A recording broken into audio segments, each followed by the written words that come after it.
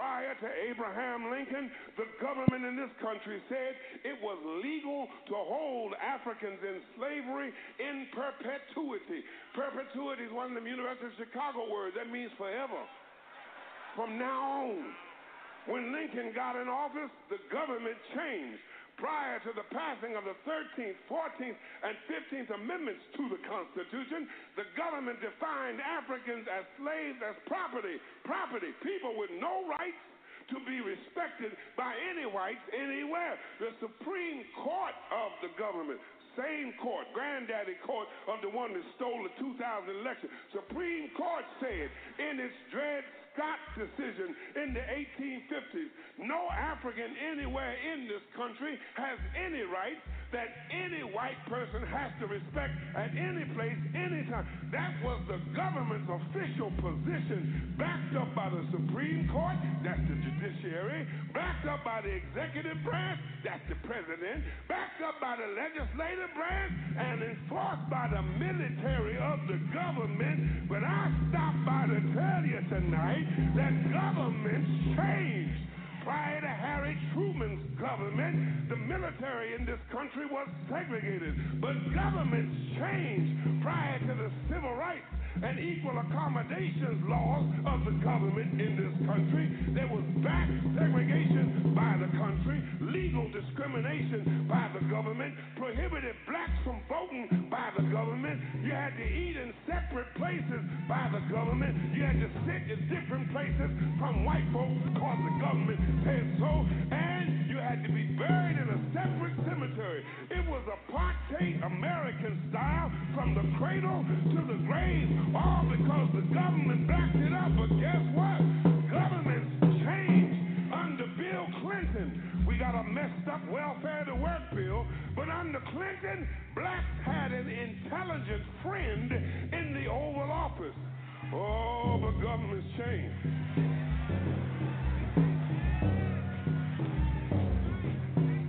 The election was stolen.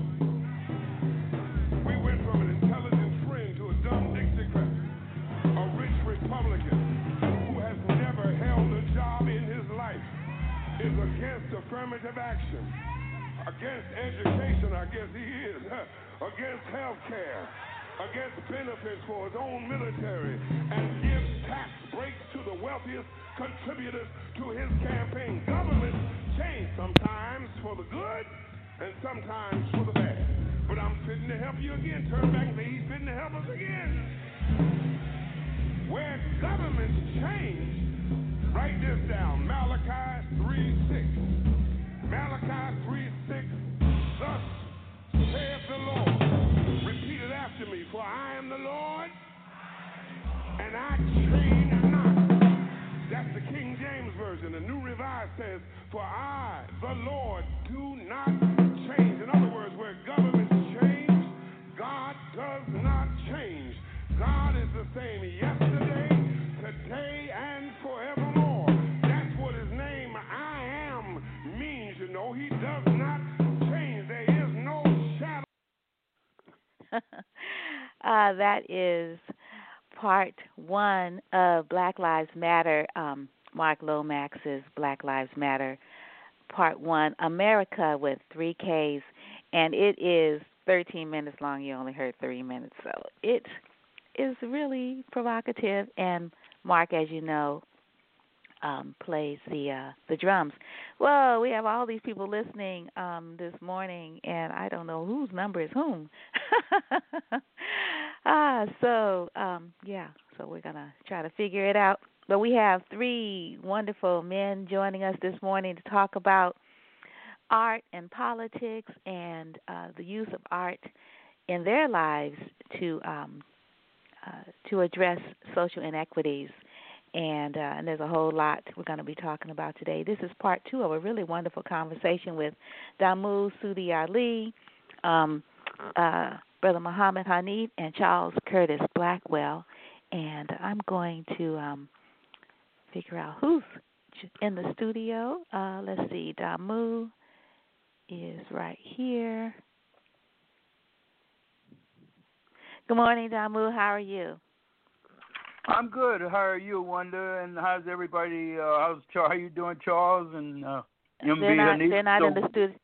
They can't hear you. They can't respond yet because because people have joined me, and so I don't know whose number is whom's. So I've got to figure it out. Yeah. So well, good morning, Wanda. Always good to hear your voice and talk with you and be involved with you. You know, and speaking about this very important subjects. Yeah. Good morning, Charles. How are you? Oh, hey, okay. Hello. Hi, everybody. Yeah, Charles here. Hey, and then Brother Muhammad Hanif. Good morning, Brother Hanif. How are you? Yes. Thank you so much. I want to be a part of this conversation. Okay, cool. Yeah, I was thinking about Abby Lincoln and the Max Roach and the Freedom Now Suite, and I know all of you all know that. So I thought maybe we might start with freedom, and you know, work our ways around so what you might want to talk about. Charles, how you doing? Hey, okay. Trying to get with the program with this stupid technology. Oh, you sound fabulous. So maybe we could just have you all maybe give an opening statement. Tomorrow is the 4th of July, and you know, our brother hero Frederick Douglass gave this really phenomenal historic speech that people are still reading and reciting, particularly on its anniversary, which is this weekend. And then, you know, we have a coronavirus making its way still through this country and through our cities and through our neighborhoods, and then all of the other things that happen when the economic stability of a nation is at risk, and people who they call essential workers are holding up the nation, yet they make the least amount of money. So anyway. And then we've got the state violence, right? That's been continuing since our people landed here and built this nation, and all of Western culture and the Western world, I should say, is sort of predicated on black labor. So that's my little statement. And everyone who didn't know that this is Wanda's Picks, a black arts and cultural program of the African Sisters Media Network. And this is what we do on Wednesdays and Fridays. We talk about stuff that's important, not just to black people, but, you know, that's our focus, people of African descent, revolutionary artists, giving their points of view. So who wants to start? Brother Hanif, you want to start? Okay, thank you. Number one, when you this is about freedom. The freedom about black people. So that's I want to say that. And number two, I knew Larry Lincoln in L.A. I was attending to UCLA, and Evan Lincoln, she came backstage and told me after the event was over with that was my birthday bash.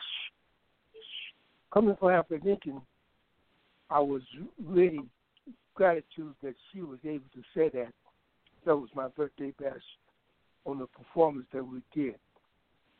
So I want to say that she was about freedom, and that's what she was about, and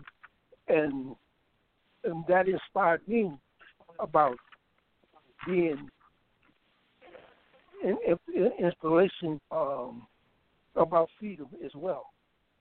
So I don't want to take too much time. That's my opening statement right now. Mm-hmm. Well, do you want to maybe say something about the music? And what birthday bash this was for you? Like, you know, so what year was this? And what age did you turn? And Yeah. Just tell us about the music that you were playing, or the things that she was saying or singing. To give us a little bit more of the art that happened in this moment for you. Yes, exactly. That was in 1970 when the event took place in UCLA, and before that, my grandfather, he got me a alto saxophone when I was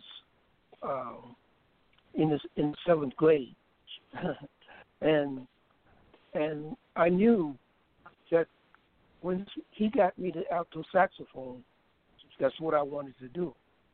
And periodically, I was in and out of playing music at the alto saxophone, and then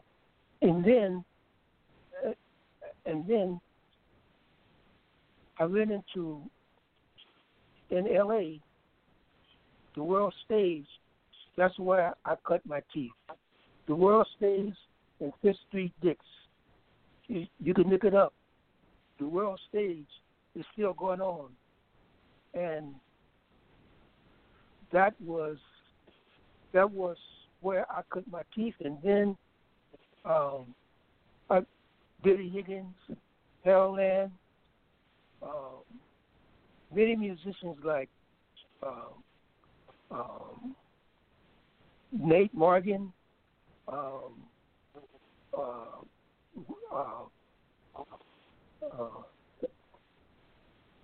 Richard Davis, perfect. That's not confused. Be confused with the bass player. Richard Davis is a trumpet player, and I was in his band for a year at the World Stage in Fifth Street Dix. This is talking about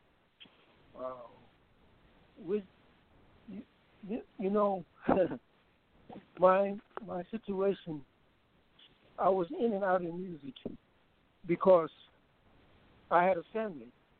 I had 3 kids, and I had a family, and in 13 years, I was in video production, and video production that was when I didn't play music for 13 years up until 1993.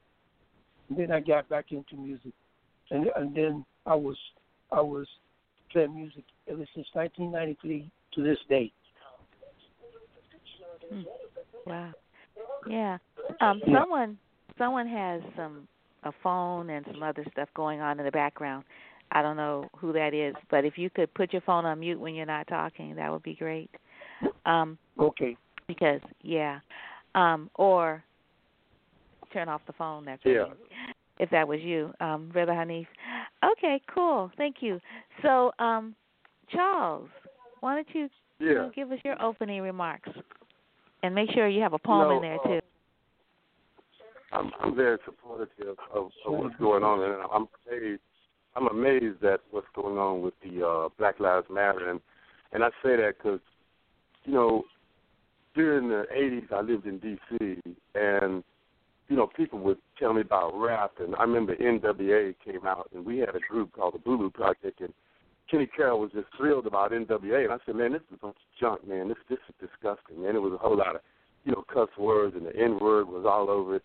And later on, Kenny Carroll said, yeah, you're right, man. This is some bad stuff. But that was later on, And so with the Black Lives Matter, I was kind of like, then I realized, man, these people, they were listening to, the whole thing in terms of, the demands for black studies, which I was a part of, and black studies were being presented. We realized these people were listening. They were reading. They wasn't getting their minds, saturated with rap and all this cuss word and degrading stuff. And so, the sister that took the Confederate flag in Charleston, she was being interviewed, and man, I was just taken. I mean, it was incredible. And the other day ago, I read with the Sacramento Poetry Center. They did a fundraiser for Black Lives Matter, and the lady there in Sacramento, I can't remember her name, and the same thing. You know, I'm impressed because they listen. They socio-politically aware. Not stuff about I'm a bad sort, so I'm gonna kill you and all that. Because when I was in D.C. and the rap came out, you didn't have time to sit around and distinguish good rap from bad rap. Because there was a drive-by shootings, and I remember this 11-year-old was torched, and they said they heard the loud rap, being blasted from the automobile coming down shooting. Next thing you know, the little young 11-year-old was dead. And so, you didn't have time. Well, this is good rap, this is bad rap. You didn't have time to do that. Just hit the ground. And so I realized just kind of like, this is a new day. This group of Black Lives Matter, they saying something. But the sad thing about it, there's always the opposite side, and it's amazing how they get the attention. You might remember this one lady came out against George Floyd. He was a criminal, and on she goes, right? And yet and still, they show up in church.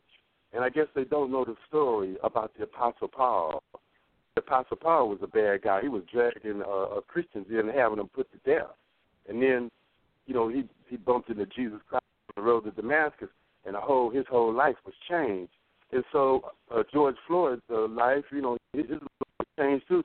And here he was at the church and working with young people, trying to reach them. Okay, but nobody can think about that. All they can think about, he was a bad guy.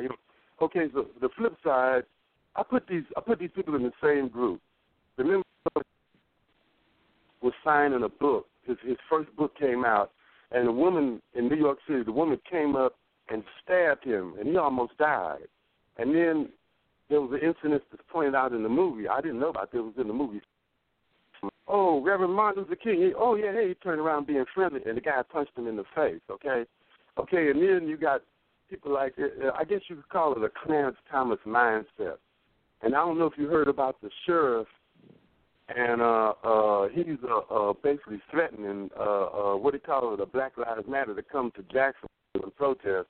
And, anybody know anything about Jacksonville, it's still just as racist as it was in the 60s and even in the 90s when they had a major riot, a racial riot in the 90s. And here they got this man is a black man, talking about he's going to deputize whoever's got a rifle or a weapon, them so they could just be there to confront Black Lives Matter.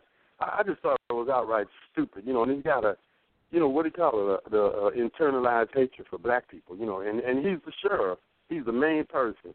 And I hope show up and pass out flyers saying, send him, instead of him being over the jailhouse, send him to the outhouse, like Malcolm said. Send him to the outhouse, because anybody with a mindset, I heard his whole speech last night on the radio, and it's just disgusting, but they get this kind of stuff to derail the movement, to halt them, because I was impressed. And this friend of mine, she's Native American, and she said that I think she really put it in. I wish she just put the whole thing in, just right there, the truth of the whole thing. If it ain't no destruction, ain't gonna be no changes in policy. And that, this was Native American speaking, And I can't remember anything in the 60s that changes took place so rapid. It's been 1 month. Look at the amount of changes that's taken place. They're going to cut the budgets on some of these. They made it a law 50 years to do a chokehold. They're talking about redoing the entire police department. And, this has been 1 month. So I hope I support the Black Lives Matter all the way. Wanda, I got this piece. Well, if you want me to read it right now or whatever, I can wait. But I wrote a piece called In the Matter, kind of like a title that they use for court, In the Matter of Black Lives. So you let me know. Okay. I know we talked, Charles, thanks for those wonderful comments. We talked about, your technology, and I just want to let you know that it's going in and out a little bit. So I just wanted to make you aware of that. Oh. But yeah. But I don't know. I think while you're on a roll, why don't you do In the Matter, and then we'll go to Baba Damu Sudi Ali. So go ahead and do In the Matter. Okay. In the matter of Black lives, the blood has been spilled, innocent blood, Black's blues body blood, from long, long ago, ancestors' blood rises to give off a stench, crying justice, and how just is the mud. Hands which shed this blood, they tremble and shake. They wear a mask to cover the shame, to expose the guilt of who they are and what they have become. The stench of this blood continues to rise every time one of the ancestors' children is murdered. See this blood mixing with mud, flowing upstream, swirling downstream, then exploding. That's it. End the poem. Oh, that was wonderful. Is that a new one? Oh yeah, I wrote that in regards to Black Lives Matter. So you've written it within this past month, as you were mentioning all the things happening? Yes. Yeah. Wonderful. Yeah, like this cop in Florida makes me think that it's almost like he was a spokesman for the Klan, or maybe he would be support somebody murdering someone with a chokehold or a knee to the neck, or there was the other cop in Sacramento. It was a white cop, the helicopter flying overhead, and then the young man is in the backyard with a telephone, and they fired, and one of them was a black cop. So you get this kind of deranged mindset that it's almost like what do you call it, Bigger Thomas. If I can't beat you to death, I can shoot you. And so, and like I think we all know that sometimes you get a black policeman, they got to prove to you that they can be just as brutal as a white police. So they let you know, like, see, I'm qualified to be in this position. Matter of fact, I'm more brutal. Matter of fact, Bobby Seale told a story that when Fred Hampton, they fired all the shots. Bobby Seale said that it was 1,000 bullets that fired, and when they murdered Fred Hampton and Mark Clark, and then they took this black cop in there, and he fired the last shot with a .45, and then he came out and using the N-word, he's dead. So it's this kind of mindset that some black people have in them, and they can't embrace it. And I think part of it is that they've never met a white racist face to face. And I think I learned my lesson a long time ago. I was in a busing program, and so I learned my lesson. It's like, I was a poor student, but I got an A. I learned about how white racism works in this country. So you might say, I got my own A. I gave myself an A because I learned this is how white racism works, from A to Z. And it's in everything. And that's one thing I like about Black Lives Matter. They confronting from all sides, everything. The medical industrial complex, the churches, the businesses, the education, the judicial, the police system, because it's in everything, the business sector, everywhere you go. Nice, yeah. Wow, yeah, we could totally talk about the medical injustice complex, Charles, because and maybe other people, maybe the others of you, Damu and Brother Hanif. Damu, thank you, Charles. Go ahead and give your opening statements, and if you have a poem, you can share yours too. Okay, good morning, everybody. Good morning. All praises to Allah, and Godspeed to everybody. My statement, opening statement. I'm very involved and emotional about this statement because freedom is one of the main things on my mind all the time. As a matter of fact, I wrote a song.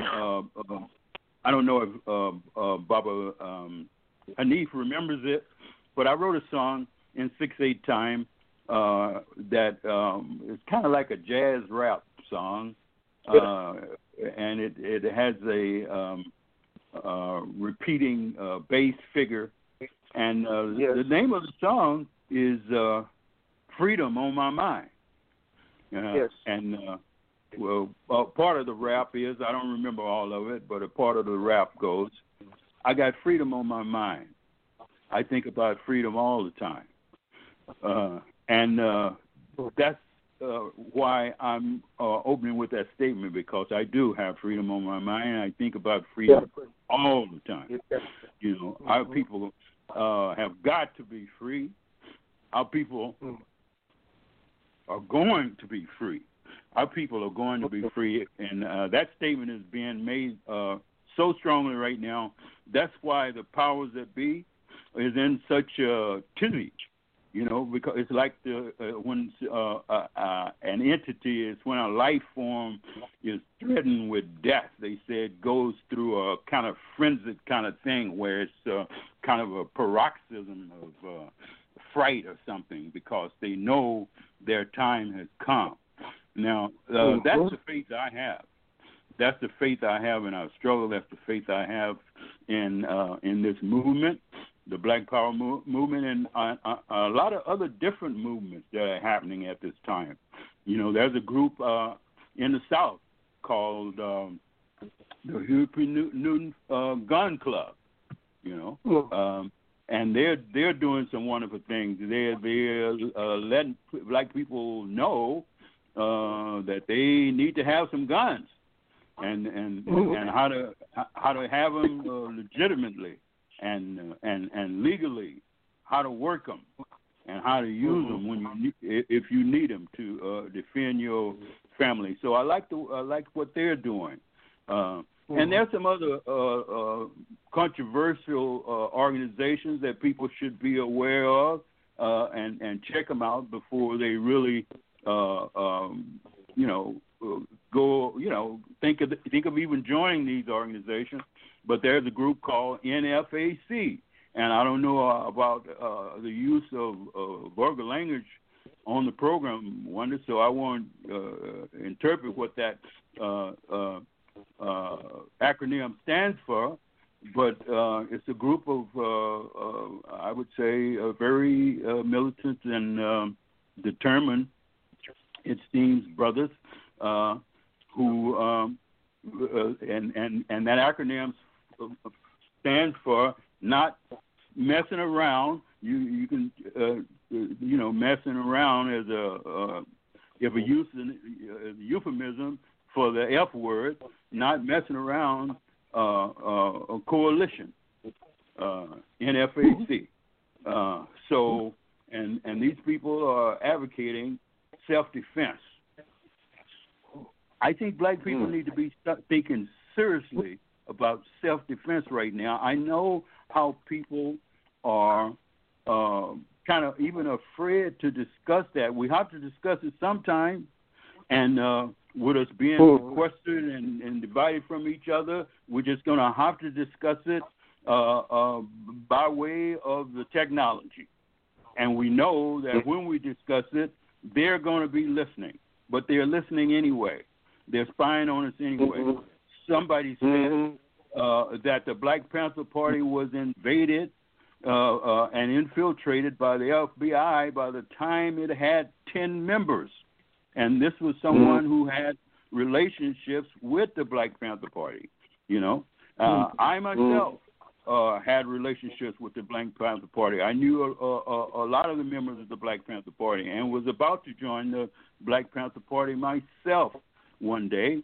Went down to join the party in Oakland, and a brother I knew at that address, in the Oakland party, told me Damu, it's not a good time to join the Black Panther Party, man, because we're totally infiltrated by the police, and I don't even know who to trust. So that's why, to this day, I'm not a member of the Black Panther Party, but wasn't a member of the Black Panther Party, but I supported them. I did rallies and fundraisers with them with a sister named Renee Moore. People might know her, but she's the sister who walks outside when the Los Angeles chapter of the Black Panther Party was surrounded by police, and they were firing a barrage of bullets at that place in the intention of killing everybody in it. Peace was the name we affectionately called her. Her birth name was Renee Moore, but she converted to Islam later on and became known as Samaya. Samaya Hakim is her Muslim name. May she rest in peace. I really love Peaches, Samaya. She gave me my first copy of the Quran, and unfortunately, this sister died because of being harassed and just persecuted by this system. You know, but she walked out of that building, and she told me, "Oh, I was very afraid, Brother Damu. I was very afraid when I walked out of that building because they had just killed little Bobby Hutton before this incident. So, but she walked outside of the building to save her comrades because they had told her, I'm not going out there. You know, I'm going to take my chances inside, you know. So she knew that something had to be done, so she walked out with her hands up, and thank God she wasn't killed. But that's my own very personal statement about this whole situation that we're feeling, that we're going through right now.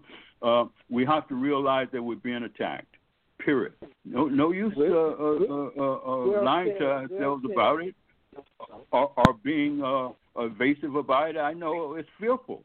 It's fearful what's going on. But it's best to face the boogeyman rather than to close your eyes and say maybe he'll go away.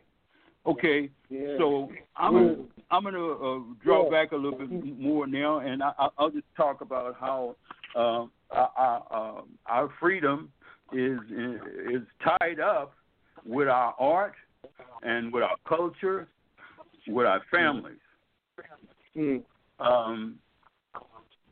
Our music has always been testimony about our struggles. Always. Exactly. All of the music. And that's probably why all of our music have similar techniques, similar aesthetics, and similar ethos and pathos, for that matter, because our music, for the spiritual is perhaps the basics for a lot of our music. Jazz, I think, came out of the spirituals because spiritual music came before jazz. It was the music that was used by the black people who participated in something called the quote unquote invisible church. Quote unquote invisible church. Invisible church because they had to, in the words of those spiritual, they had to steal away from the white man and his violence into the woods, into the surroundings, and have church and commune with their God. And they didn't need to be told that there was a God. You know, we have to be very careful about how we accept the narratives of these white people who brought our people over here as slaves. You know, white people didn't teach us about religion. Black people knew about God before they came here. You know, some of the writings in Kemet in Egypt. The ancient Egyptian writings are very profound. Some of the writings from the so-called Egyptian mystery system is copied in the Bible, in Proverbs especially, and in Psalms. You can see how the writers of these biblical stories and these biblical books were influenced by the writings of the ancient Kemetic.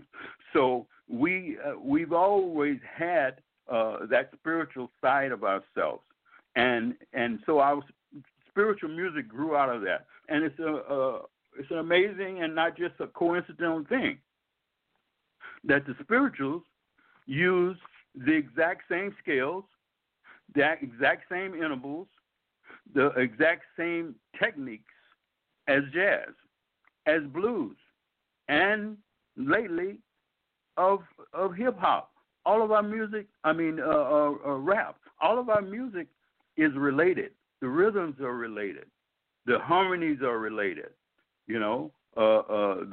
As I said earlier, the ethos and the very aesthetics of the music is related. For instance, the whole thing about call and response.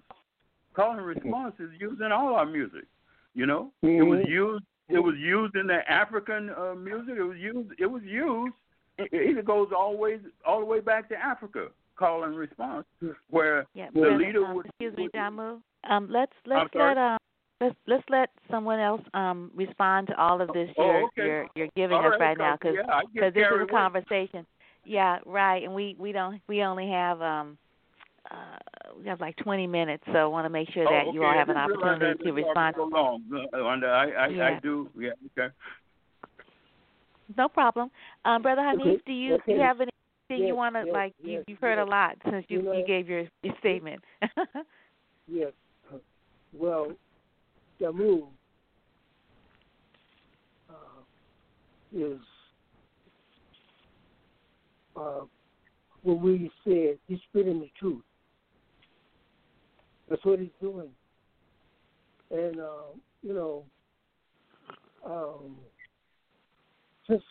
since we go back and musically since Damu and I, at least about 20 years, maybe 25 years, and musically speaking. And I understand he, and as I said, he's spinning the truth. Because I know him to be analytical this way for 20 or 25 years. Analytically. And I'm really pleased that he's able to articulate the words, because Brother Hanif, you're not really super loud. Could you talk a little bit more into your phone? I got it. Okay. Okay. So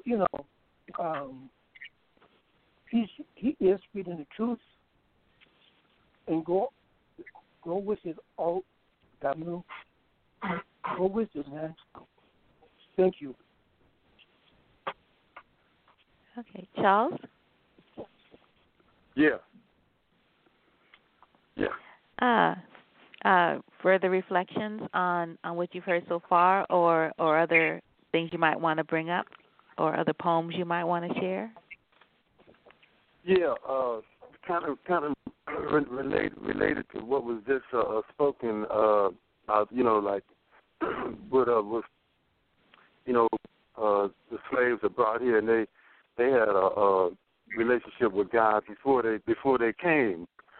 They were dragged over here as slaves, black people, and the music. And last year, Dwight Trouble, he performed at for the Malcolm X Day, and they had at the Eastside Alliance, and I had a chance to, talk with him, and a beautiful brother, and it was like, I really appreciated just meeting with him and speaking with him because they were in the back room, and they had this, food and stuff, but, because I think that's about the fourth or fifth time I've heard him, and every time I hear him, it's like going to church, man. That brother is so incredible, He did this song. He did. Excuse me, Charles. Wait, Charles. Who was? Excuse me, Charles. Who was that you heard at Eastside Arts Alliance, Malcolm? The singer, Dwight Trevor. Oh, Dwight Trevor. Oh, yes. Yeah. Okay. And because he performs, I believe he performs at the world stage, if I'm correct, And anyway, he does this song, and I think it's by he is the director of the world stage. Yeah. And I think okay. He did this song I think this song was written by Oscar Jr. It came out back in the 70s. Brother, Where Are You? I Heard You Pass This Way.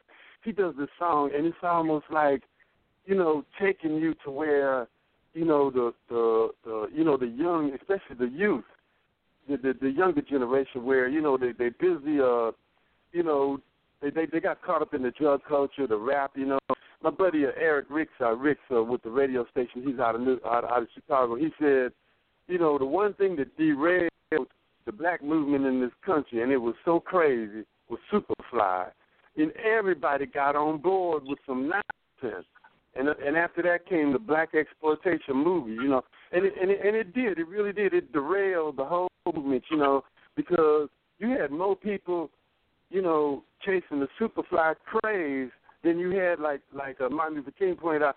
It was just a small number of people that really participated in the movement.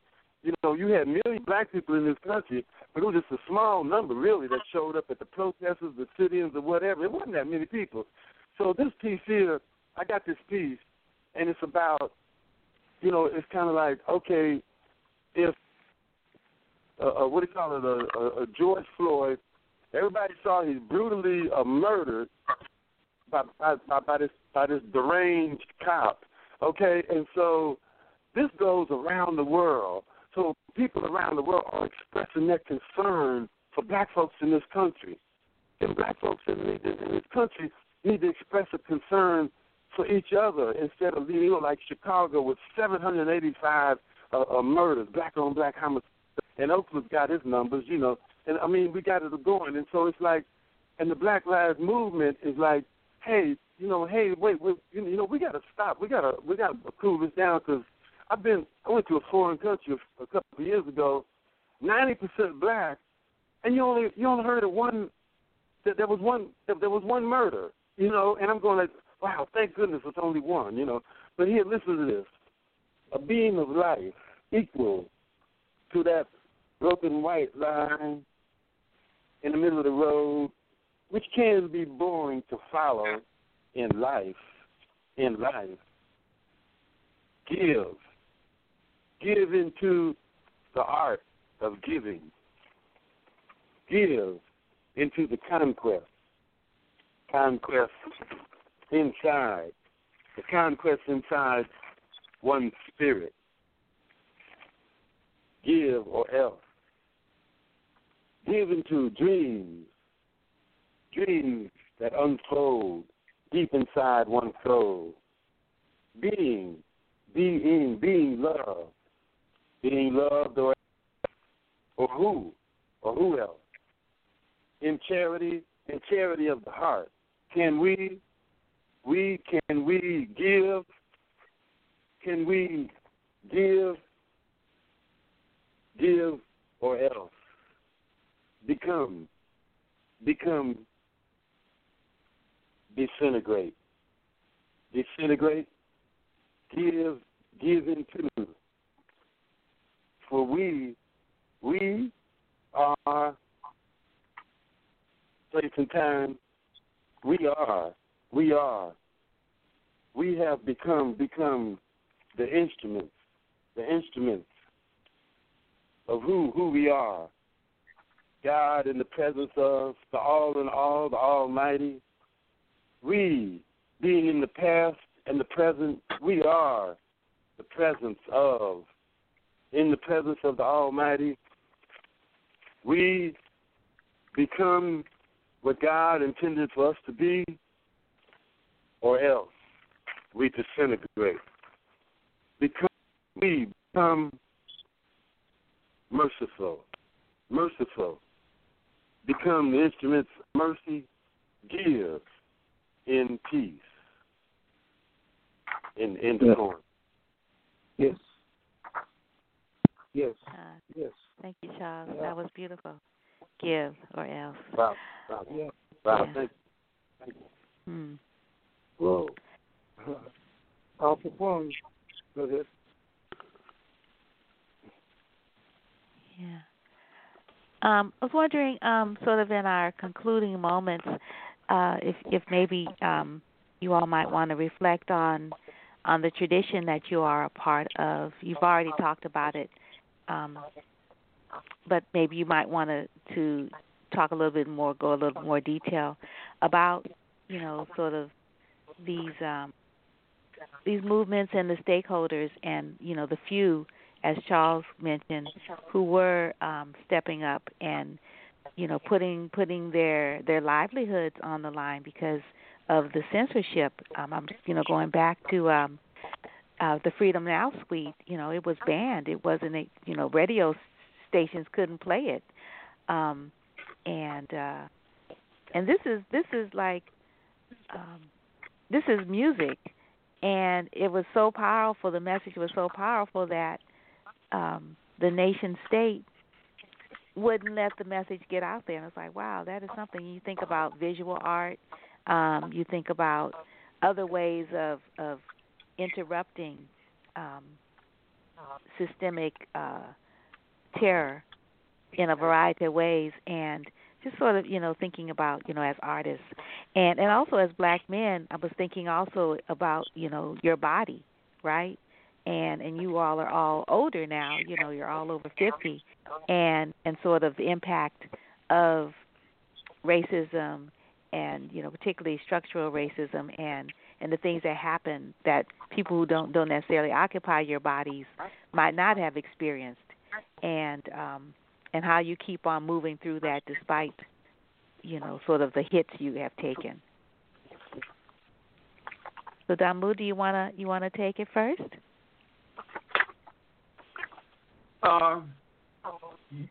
And maybe you can share a poem too. Okay, well, I'll share or the lyrics to one of your songs, like you have earlier. Okay.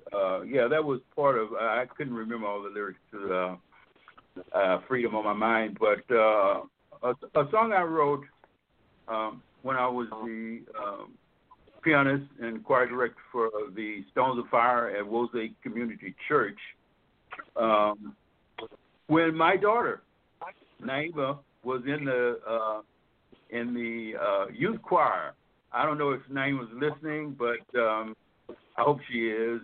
She's such a sweetheart, and I often gain so much pleasure looking back at a picture of her in the choir, a true devoted woman of God. But I wrote a song back then for the church, and it has since been recorded with Brother Hanif here and a group we formed called Umoja. And the name of the song is simply Blessings. And the song was inspired by the founder, the chief founder, co-founder with Minister Mark Kalisi of the Wosay Community Church, I think back in 1980. I'm not sure exactly if that's the exact year, but I think that's close. But I'm thinking of Brother Reverend Bill Calhoun, who was also a member of the Black Panther Party before he became the founder of Wosay Community Church. But Bill preached a sermon that day, and I can remember distinctly That's when I composed this song. Composed the words to it, at least, because I wrote the music to it later on. But the name of the song is Blessings. It was inspired by a sermon that Brother Bill preached, and one of the recurring themes in that poem that day was it wasn't the title or theme of his sermon, but it was one of the things he returned to say over and over while he preached that sermon. And it was, if it's going to be, it's got to start with me. If it's going to be, it's got to start with me.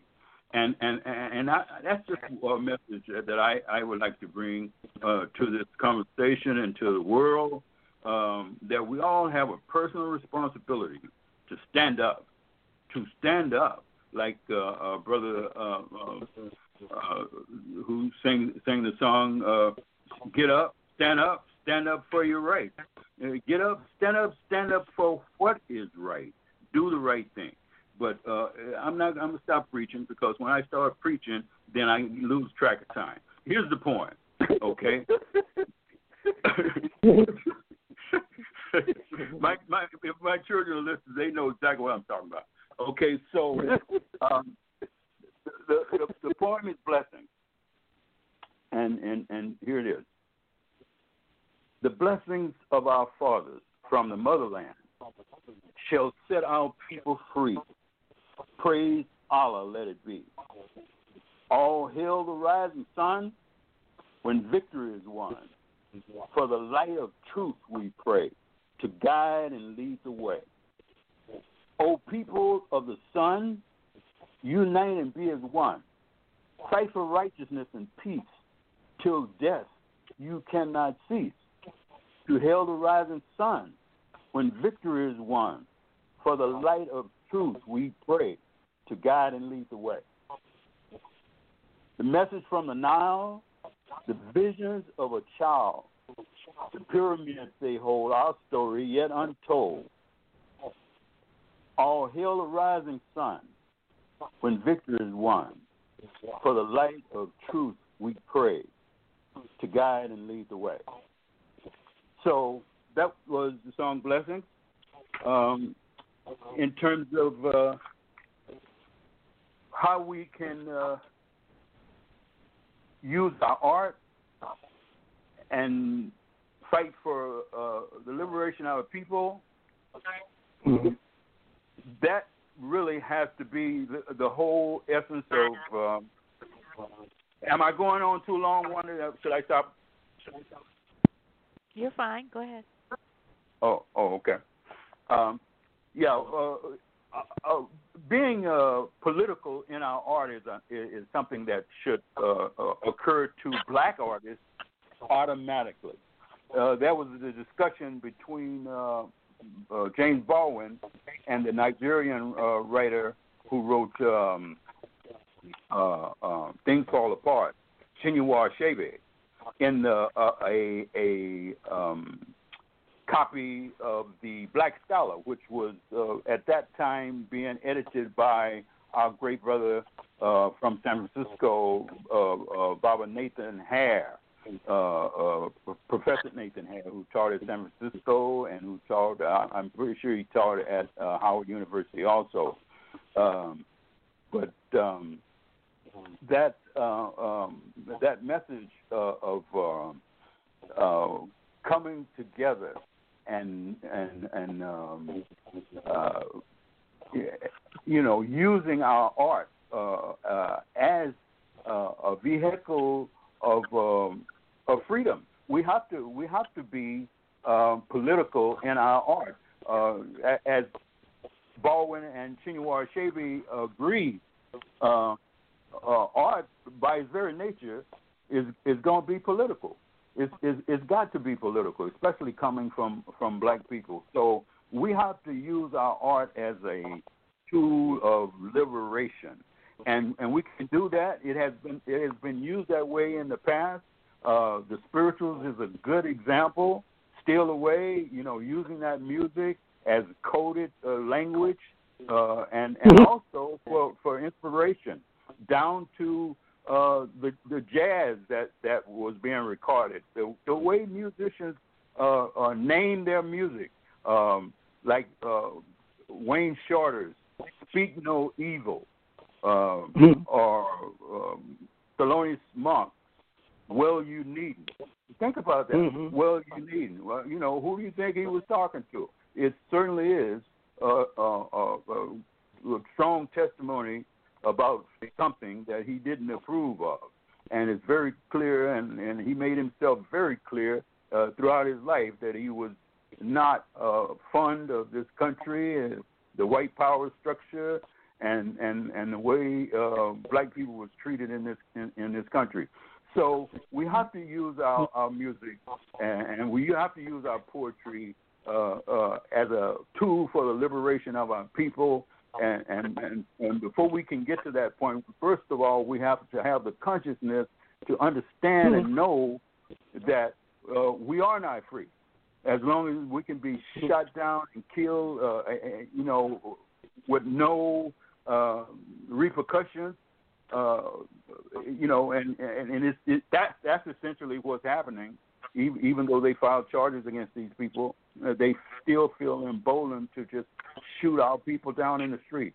So the only way we're going to counter that is to be just as forceful in our art and in the way we act and in the way we treat each other.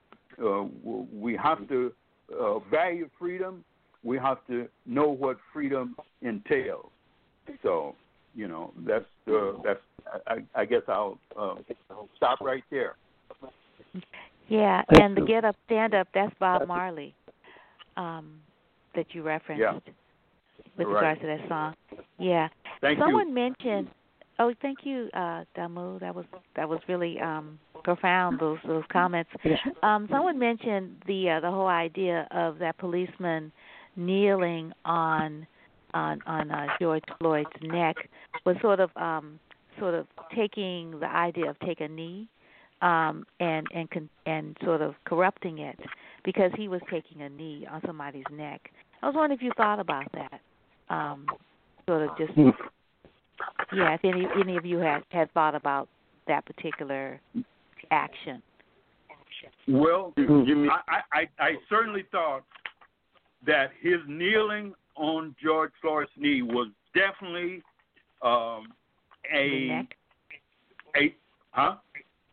kneeling on his neck.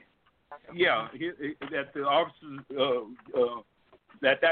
I'm not going to call him what I was going to call him. Derek Chauvin kneeling on that brother's neck was definitely a statement that he was making to the world. He was very much aware of that. Exactly. And he was probably even aware that at some point he might be indicted, And, when you think about that, I think it's more than a probability. I think it probably definitely is the case that what he was doing was mocking Kaepernick's and black people's taking a knee. Yeah, I think he was mocking it. That's how arrogant. That's how aggressive. That's how determined and fanatical our enemy is. And we have to understand that. We have to understand that these people are the most militant, the most warlike people on the face of the earth. That's why they're the predominant culture right now, and we have to incorporate that. Damu, let's let Brother Hanif and Charles jump in here.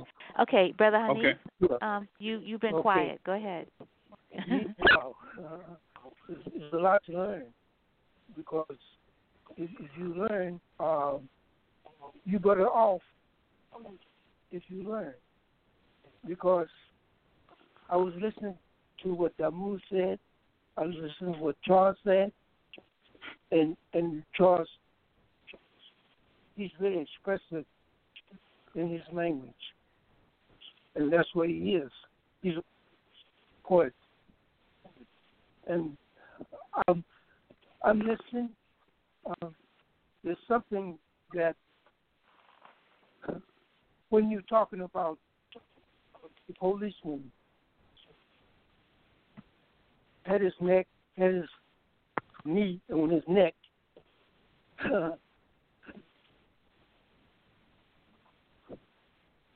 It's interesting that Damu said he was marking Kaepernick.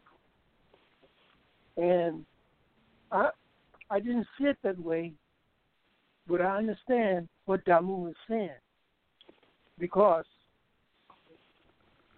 he represents what the white man is about. He wants to have your knee on your neck all the time if you're a black person. So I'm so what you're talking about. I can't breathe, and you're talking about black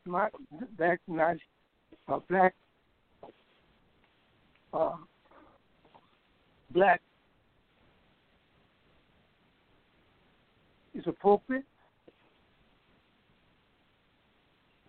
I'm very all for that because we have to stand up, as Damu says, stand up and fight. That's what you have to do.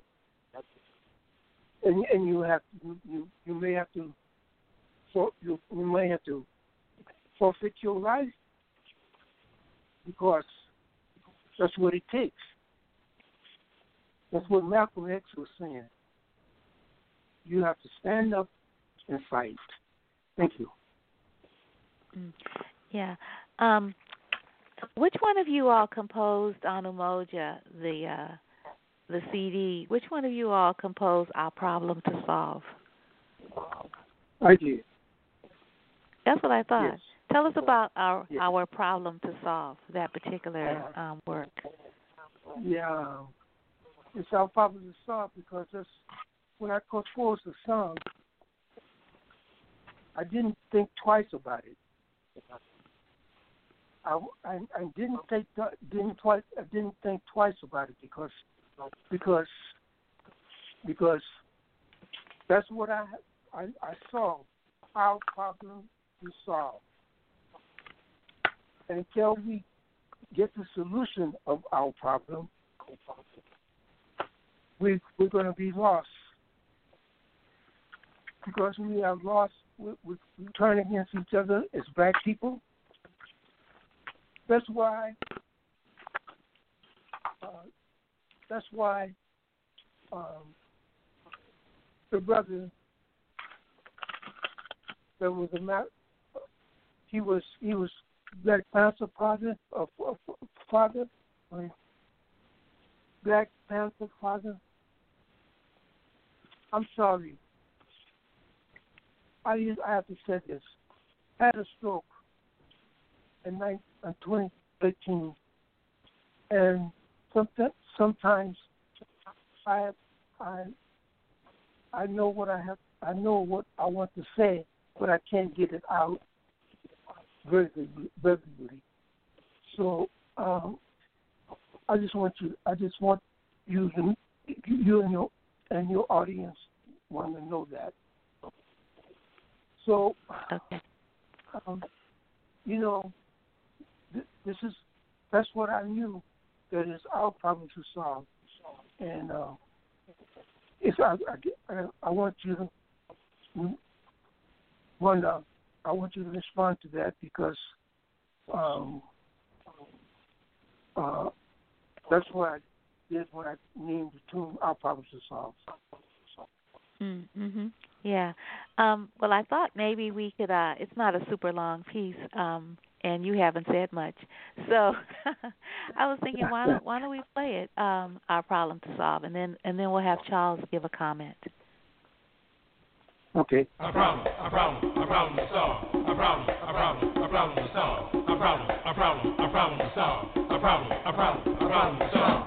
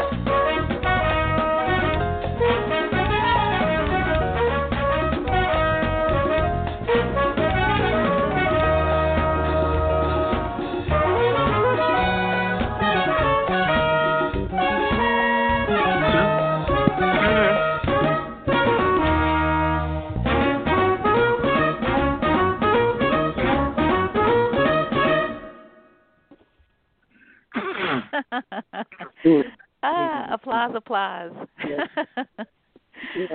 Brother Hanif, who was on that date? Like who was performing on our problem to solve? Was that you, Damu? Damu? Yeah, that was me. Yes. Yes. Okay, on piano. Damu, Okay. Larry Douglas on trumpet. Uh-huh. Bird on flute. Kamal on drums. Yeah. And Mali on bass. Mm-hmm. Yeah. Cool. Do you know their last name so people can if we're interested in their musicianship can find them? Could you give Damu Sudi Ali is on piano.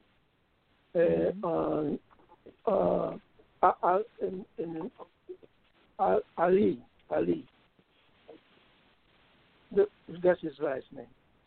Oh, yeah, well, everybody knows Damu because he's on the air right now. I meant the other people.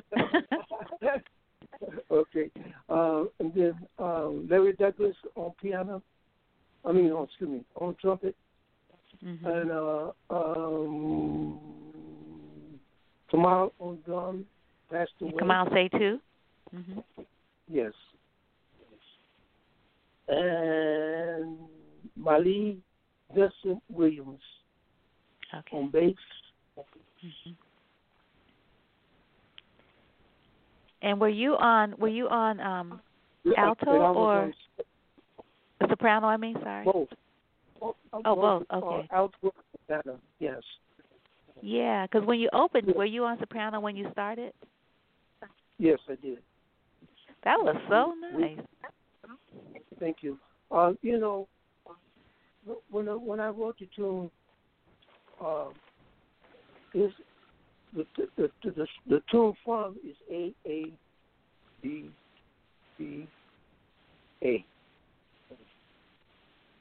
and I wanted to have a C part, and that was the C part was. We didn't repeat the C part in the solos, so it's our problem to solve. Is now have this solution of what we have to do as Black people, and I want to say emphasize Black people. Mm-hmm. So we have to have the solution, and I think we got it. There's remnants of it going on right now. Solutions. Thank you. Yeah, Damu, do you remember that particular session on our problem to solve and other because you have some originals on Umoja too. Oh, most definitely I remember that. One of my favorite tunes on that CD is Our Problem to Solve, and just the movement of the song, the message of the song. I remember all of this very, very, very much so.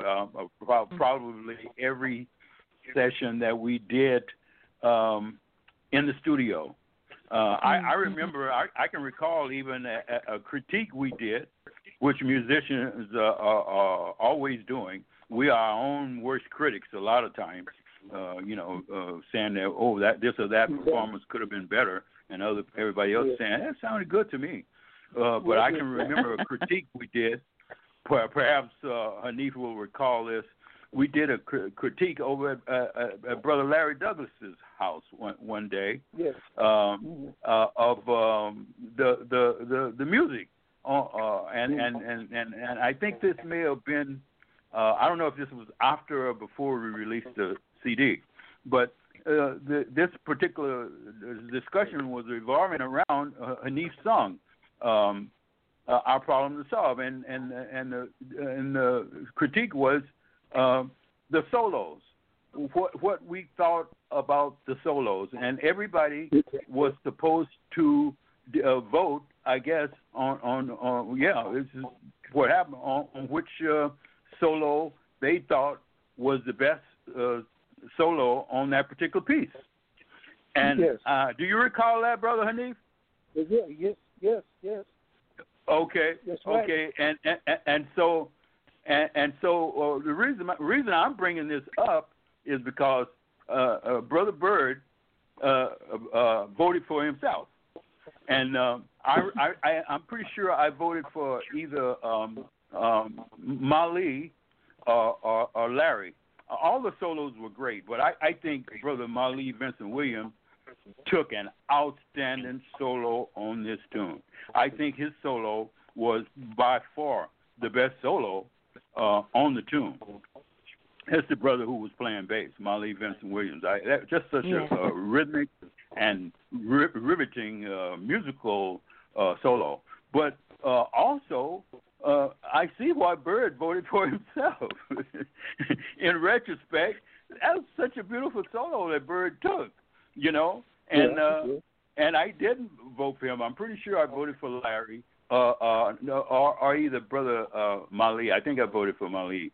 But Byrd took a really wonderful solo on that song, May He Rest in Peace. Beautiful solo, and I don't blame him for voting for himself. He should have voted for himself. He was on the flute? Yeah. Yes. Yes, he was. Oh, yeah, that was really lovely. Yeah. I was also wondering. Oh, sorry. Go ahead, Brother Hanif. Yeah. I didn't hear it on your repossessed. I didn't hear it.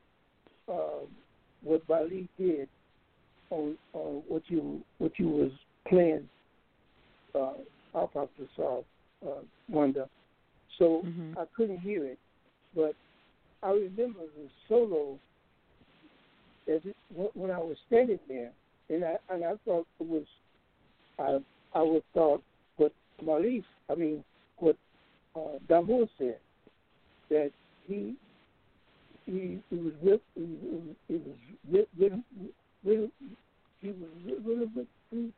and he was definite to a point. So I thought that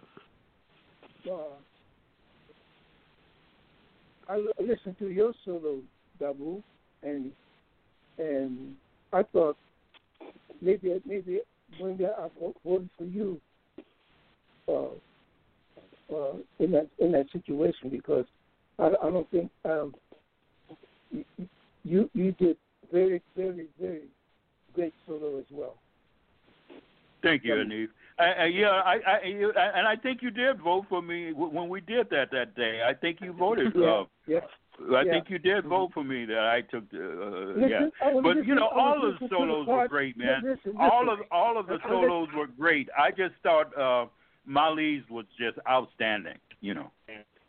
Okay, all right. So I listened to the chord changes, and that's why I wanted to vote for you, because you definitely was understanding the chord changes in that tune as well. Thank you. And the chord changes, they come twice a bar. Yeah, I know. So that's why I voted for you. Thank you. I want to mention. I don't know. Do you remember the year on this particular CD, Umoja, when it came out? I'm thinking 2011. Okay. Mm-hmm. It was after Kamal and Byrd passed away, and they passed away on 2009, and that's when we made a determined effort to get the CD out and dedicate it in memoriam to our brothers. Yes, okay, exactly. because I thought Kalahari came out after they passed, but Umoja came out before they passed. So both of them came out after they passed? Oh, no. I was specifically talking about that particular tune, which was on the Kalahari. The tune that you just played was on Yeah, that was on the Dance of the Kalahari CD, which was released in 2011. I'm pretty sure. Mm-hmm. Oh yeah. I know that was released after. I just have homage on my. I have Umoja. I think I must mean Umoja, the group, because that's what I have here. In my studio playlist. So that's why I asked the question. Okay. Yeah. And also I wanted to mention. Wanda. Yes. Wanda. Yes. If you have time, would you play Blessings as well? I don't have blessings. I don't have blessings already. I don't have it queued up. But maybe next time I'll get it because I have the CD. I just don't have it. I don't have it in my where I keep the music. The singer was excellent in Blessing as well. What's her name? Yeah. Her name was at the time. Her name was Jamila Uwezo, but she changed her name. Now she's known as Jamila Ashay, and she's living in Los Angeles. But yeah, Jamila did such a great job on that tune. One thing though, another note about that tune, about that recording of that tune, the recording of Blessings was very poor. And that some of the DJs told me when they were playing that CD, that was one of the reasons why they didn't give the CD, they give Blessings a lot of play because of the poor quality of the recording. If you listen to the CD at the beginning, it's totally distorted. The bass solo, the bass takes a solo at the beginning, and it's just so distorted. So it's just not something they felt like they could play over the airwaves, and I understand it. Right. Well, what I wanted to mention is that, and then we're going to have to close out this conversation. That another two other songs that I have are "Feeling My Way," and I don't know who did that one, and then "Yesterday's Lettuce," and I don't know who the author of that one is, and then Brother Hanif, we have another one of yours, "Homage." Oh, "Yesterday's Lettuce" is Bird. Okay, and then "Feeling My Way." That's my tune, sung by Willie G. Okay, yeah, that's a nice one. And then Brother Hanif, we have "Homage," and I was thinking maybe we might close with one of those. Maybe we might close this conversation with "Homage," and we'll come back to you, Brother Hanif, so you could tell us about that. But I wanted to make sure that you had an opportunity, and so we're going to start with Charles, to talk about Frederick Douglass, because tomorrow is the 4th of July, and Frederick Douglass gave this really phenomenal speech about what to the American slave is the 4th of July, and what he said, all those years ago, is still true. It's like over 100 years ago, or at least 100 years ago. So, and then no one responded to my query around, being a black man, sort of, over 50, like being in your body. And the whole thing around these attacks, it has to do with the black body, right? It's our presentation. It's not arbitrary, it's not incidental, but it has to do with our blackness and our occupying this form and our humanity. And so I was just wondering, I mean, sometimes people like to talk about sort of, as veterans in this service, because we've been at war, since before you were born. Just sort of like how you've been able to take these hits and still be present. And I think it has to do with your art. I think it has to do with having a place to express, this anger and this pain, this fury. So anyway, Charles, why don't you take it away, and then we'll come back around to the other two persons here in the conversation. Charles? Oh, are you still here, Charles? Did we lose Charles? Oh, no. Let me see. Oh, it looks like Charles is gone. Darn. Okay. All right. So, Charles, I don't see Charles. Let me see. Yeah, I don't see Charles. Okay, I have to call Charles. So while I'm calling Charles, which one of you two want to take it? You go ahead, honey. Okay, you want me to go ahead? Well, okay. First, about my life in America as a black man. I grew up as a black man when I was 15 years old. I had the misfortune of running into a racist white man that day, just out having a little fun and thinking I was being carefree. I was getting ready to start football or spring training, and thought I would engage in a little fun before getting down to the business of spring training and football. And ended up in a fight with this white man because he had tried to cheat me and a couple of my friends out of our money after doing some work for him. And, of course, I let him know how I felt about that. And his response to me was, nigga, don't you know black people can't talk to white people like that? And I'm not going to tell you what my response to him was on the air. But long story short, he came at me. I fought back.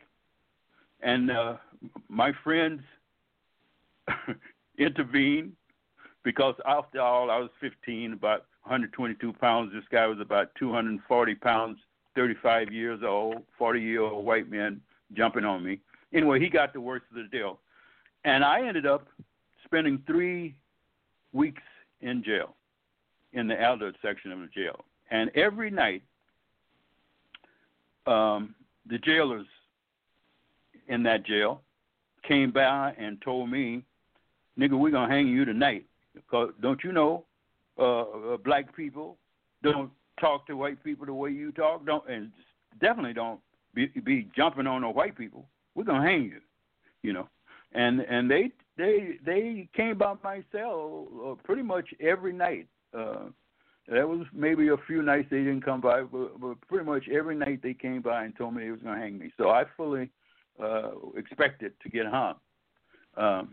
And I was very aware of Emmett Till around that time. I was aware that they were still hanging people in Texas. But the good Lord saw fit to raise me up out of that situation. But it empowered me. What they say, if something don't kill you and you get through it, it makes you stronger. That made me stronger and gave me the resolve to fight against racism for the rest of my life. And that is still my resolve.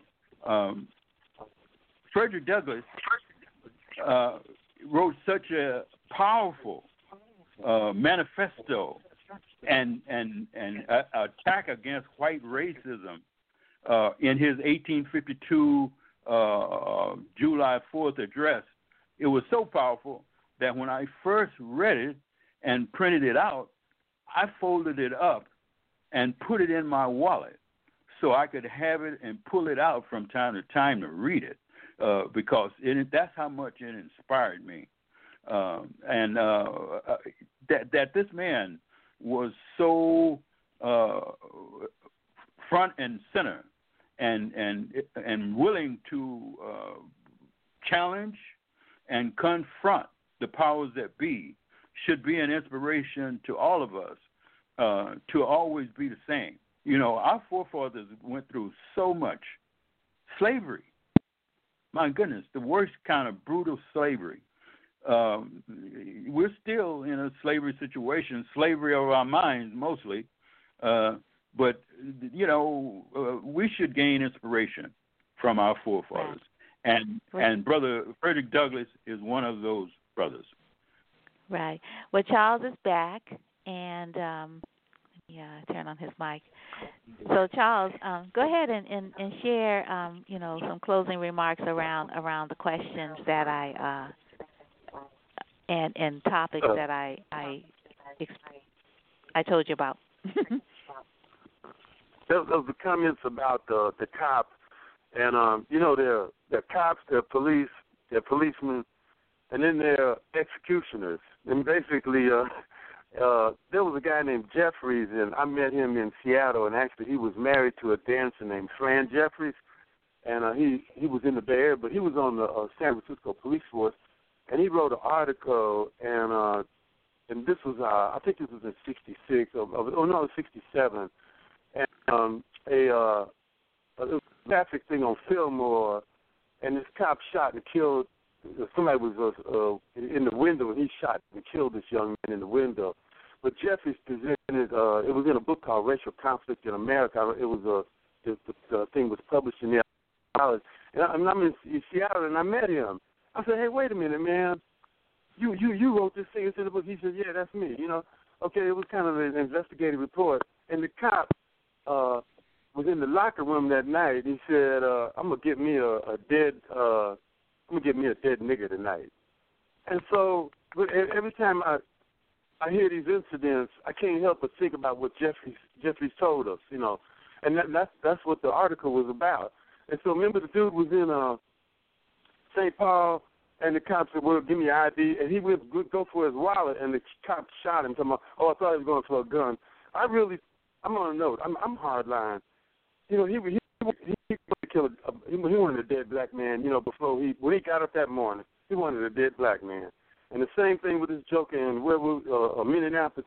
He wanted a dead black man, I mean, I just don't dismiss him, because anybody that can do something that brutal, what was it, 8 minutes or 9 minutes, he had his mind made up before he got out of bed that morning, And it's kind of like the brother from the Church of John Coltrane. He said he was speaking one time over. They had that event over there in West Oakland. It was a few years ago.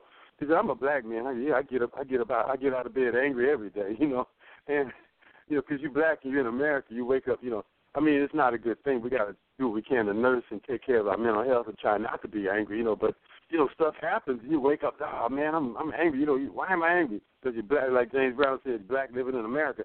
But anyway, hey, I'm gonna close out. It's this poem, and this fits because Henry Dumas was the writer, and Eugene Redmond was the editor for the Henry Dumas collection. And Henry Dumas was shot and killed by the New York subway cop, and I think that was in 1966. So it's a short piece, and it really tells the story, especially today. It's called America. If an eagle be imprisoned on the back of a coin, and that coin is tossed into the sky, that coin may dwindle, that coin may spindle, but that eagle will never fly. That's it. Oh, that was really straight and to the point. That was beautiful. Thank you for bringing up Henry Dumas.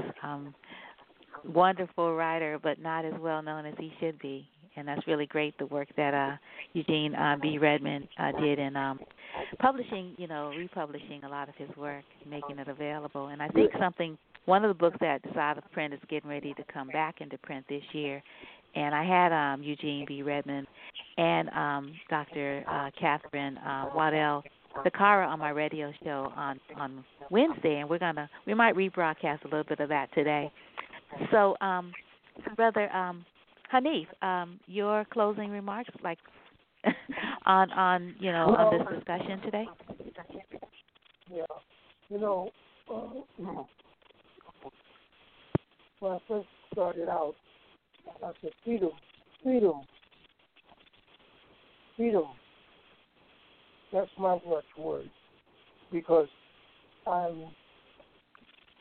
know we have to be free to move on. You know what I'm saying? Because if we're not free, we're in a static position. And I don't want to be there. I don't want to have to be not free. So I have to think freedom all the time.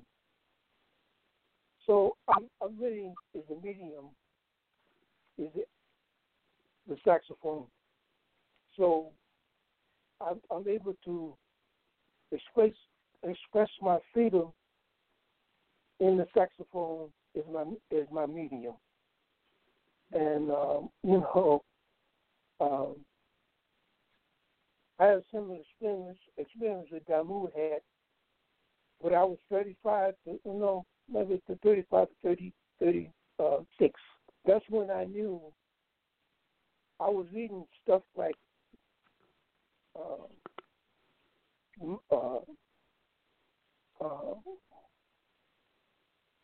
my old said to him, I was reading stuff like The Invisible Man. So I knew I knew what freedom was. I was reading what freedom represents. And then when I had this experience in 35 or 36, I was going into a gas station with, I had 5 other people in the car. On my rearview mirror, I saw that the police had their light on. So, make a long story short, they asked me to get out of the car. No, to put my hand on the dashboard, and they asked me to get out of the car. So when I got out of the car, they said, I said, why are you stopping me? They said, for a busted tail light. And then what happened was, they didn't say they would have put cuffs on me, but he started to grab my arm and put it around my back. And out of reaction, I resisted that. And then he had a chokehold on me. And when I woke up on the chokehold, I was down on the ground, face first, and laid on my neck with a shotgun. So that was what, actually, that's when I knew the Panthers was a great organization back then. They were feeding the feeding the children.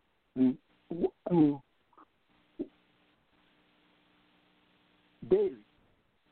So I knew the Panther was a great organization, but that's what made me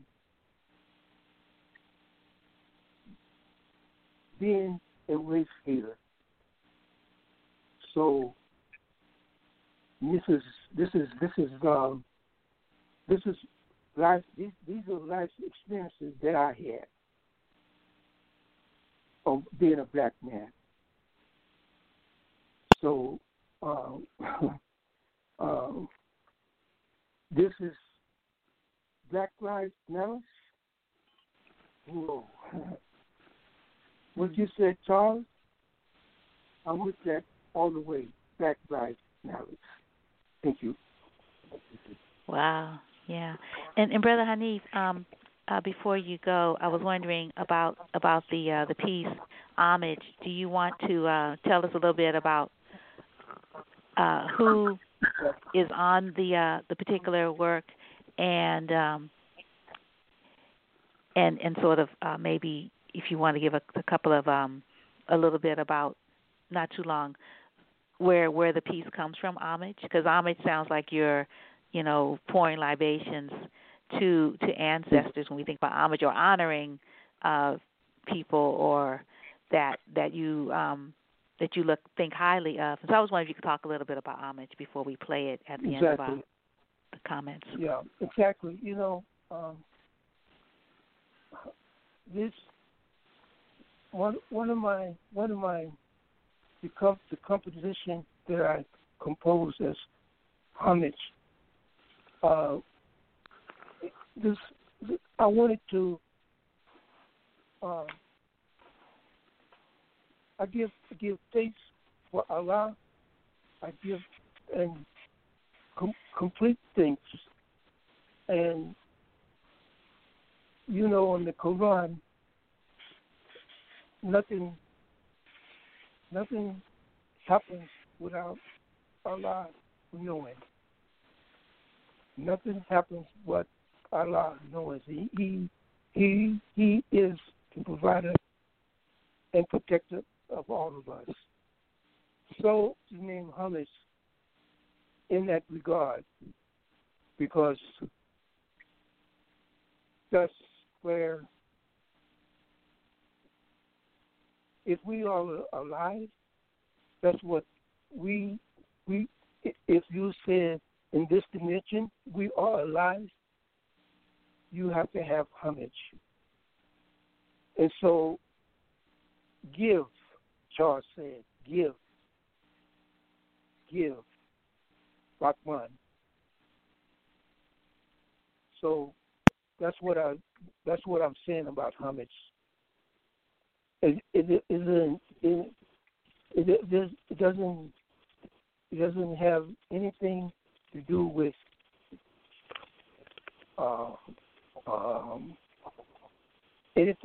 with subliminal messages, but it's about homage. Yes. Okay, thank you. And Damu, final words, really brief. Oh, well, I would just echo what Brother Hanif said. The name of my my rap jazz tune. I got freedom on my mind. I think about freedom all the time, and in the words of Frederick Douglass in his 1852 address on the 4th of July, what to the American slave is your 4th of July? I answer, a day that reveals to him more than all other days in the year the gross injustice and cruelty to which he is the constant victim. To him, your celebration is a sham. That's it. Yeah. Great, thank you, and thank you so much, Charles and Brother Hanif and Damu for this great conversation. It was wonderful, and I want to let our listeners know that Upsurge and Jazz Poetry, and they're going to be actually, and maybe with the Oakland Public Conservatory, they're actually doing Frederick Douglass's speech. In the past at Oakland Public Conservatory, they would have on the Friday they would do something, and so they're having a performance. And if you go visit wandaspics.com, you can find the information there.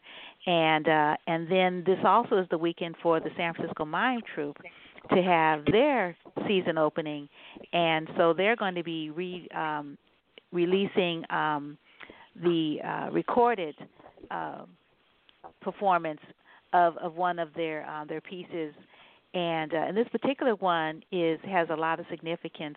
I think it was performed live in 2015, and the name of it is not ringing a bell right at the moment. But it's the piece that looked at a father who was a veteran today, and his son protesting against structural violence and racism, and looking at this veteran and looking at his son and looking at the whole issue around Black Lives Matter, and so it has a really strong prison industrial complex component to it. And I remember when it was going around to the parks that they actually had cells that people could go in and see how small a physical cell is, the one, sort of like that Damu mentioned when he was a child and they locked him up and then threatened him with death. So anyway, so that's happening, and that's going to be Monday.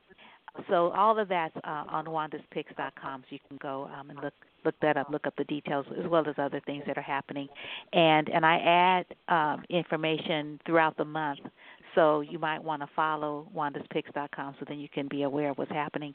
And then for those that have cars, we're having our first and third Friday 12 to noon procession around Lake Merritt. We start across from Our Lady of Lourdes Church and at 12 noon, and we drive slowly around Lake Merritt, and so you put on your headlights and put on your hazard lights so that people will know that you're in a procession, and have your signs on your car. Right now I'm making signs, some new signs to put on my car. So we're doing first and third Fridays at Lake Merritt, 12 to 1 across from Our Lady of Lourdes Church through November 6th, through the election. So you can join us and tell your friends, because it will be really good. The last time we were out was on Juneteenth. So with that, we're going to play Brother Hanif's and performed by Umoja's Homage.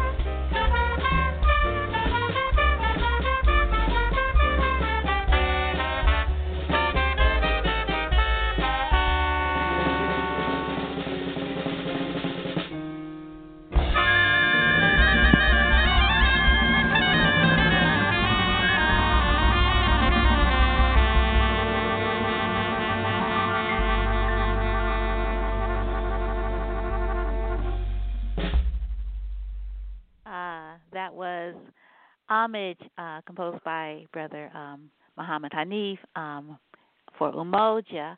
And we are going to close out with part 2 of Mark Lomax's Black Lives Matter. We played a little bit of part 1, America.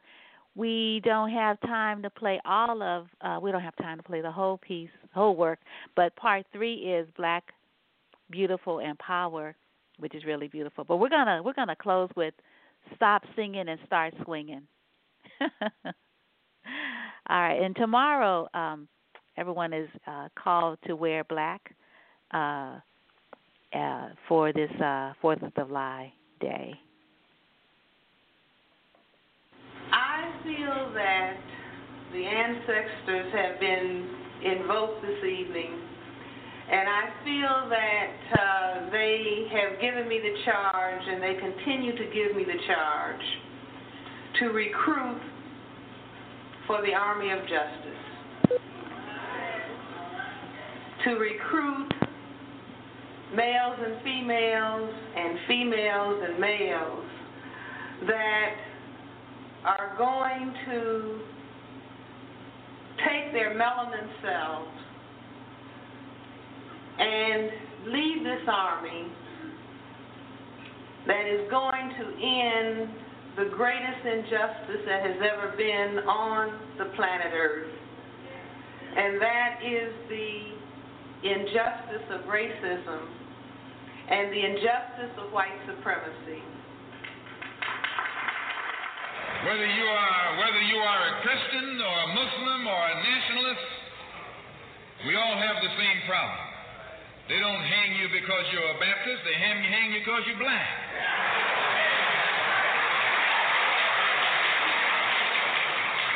They don't attack me because I'm a Muslim, they attack me because I'm black. They attack all of us for the same reason. All of us catch hell from the same enemy. We're all in the same bag, in the same boat. We suffer political oppression, economic exploitation, and social degradation. All of them from the same enemy. The government has failed us. You can't deny that. Anytime you live in the 20th century, 1964, and you walking around here singing, "We shall overcome," the government has failed us.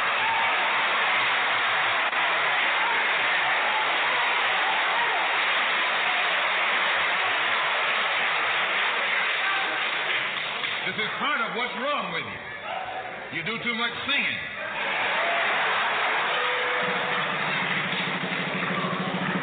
Today it's time to stop singing and start swinging.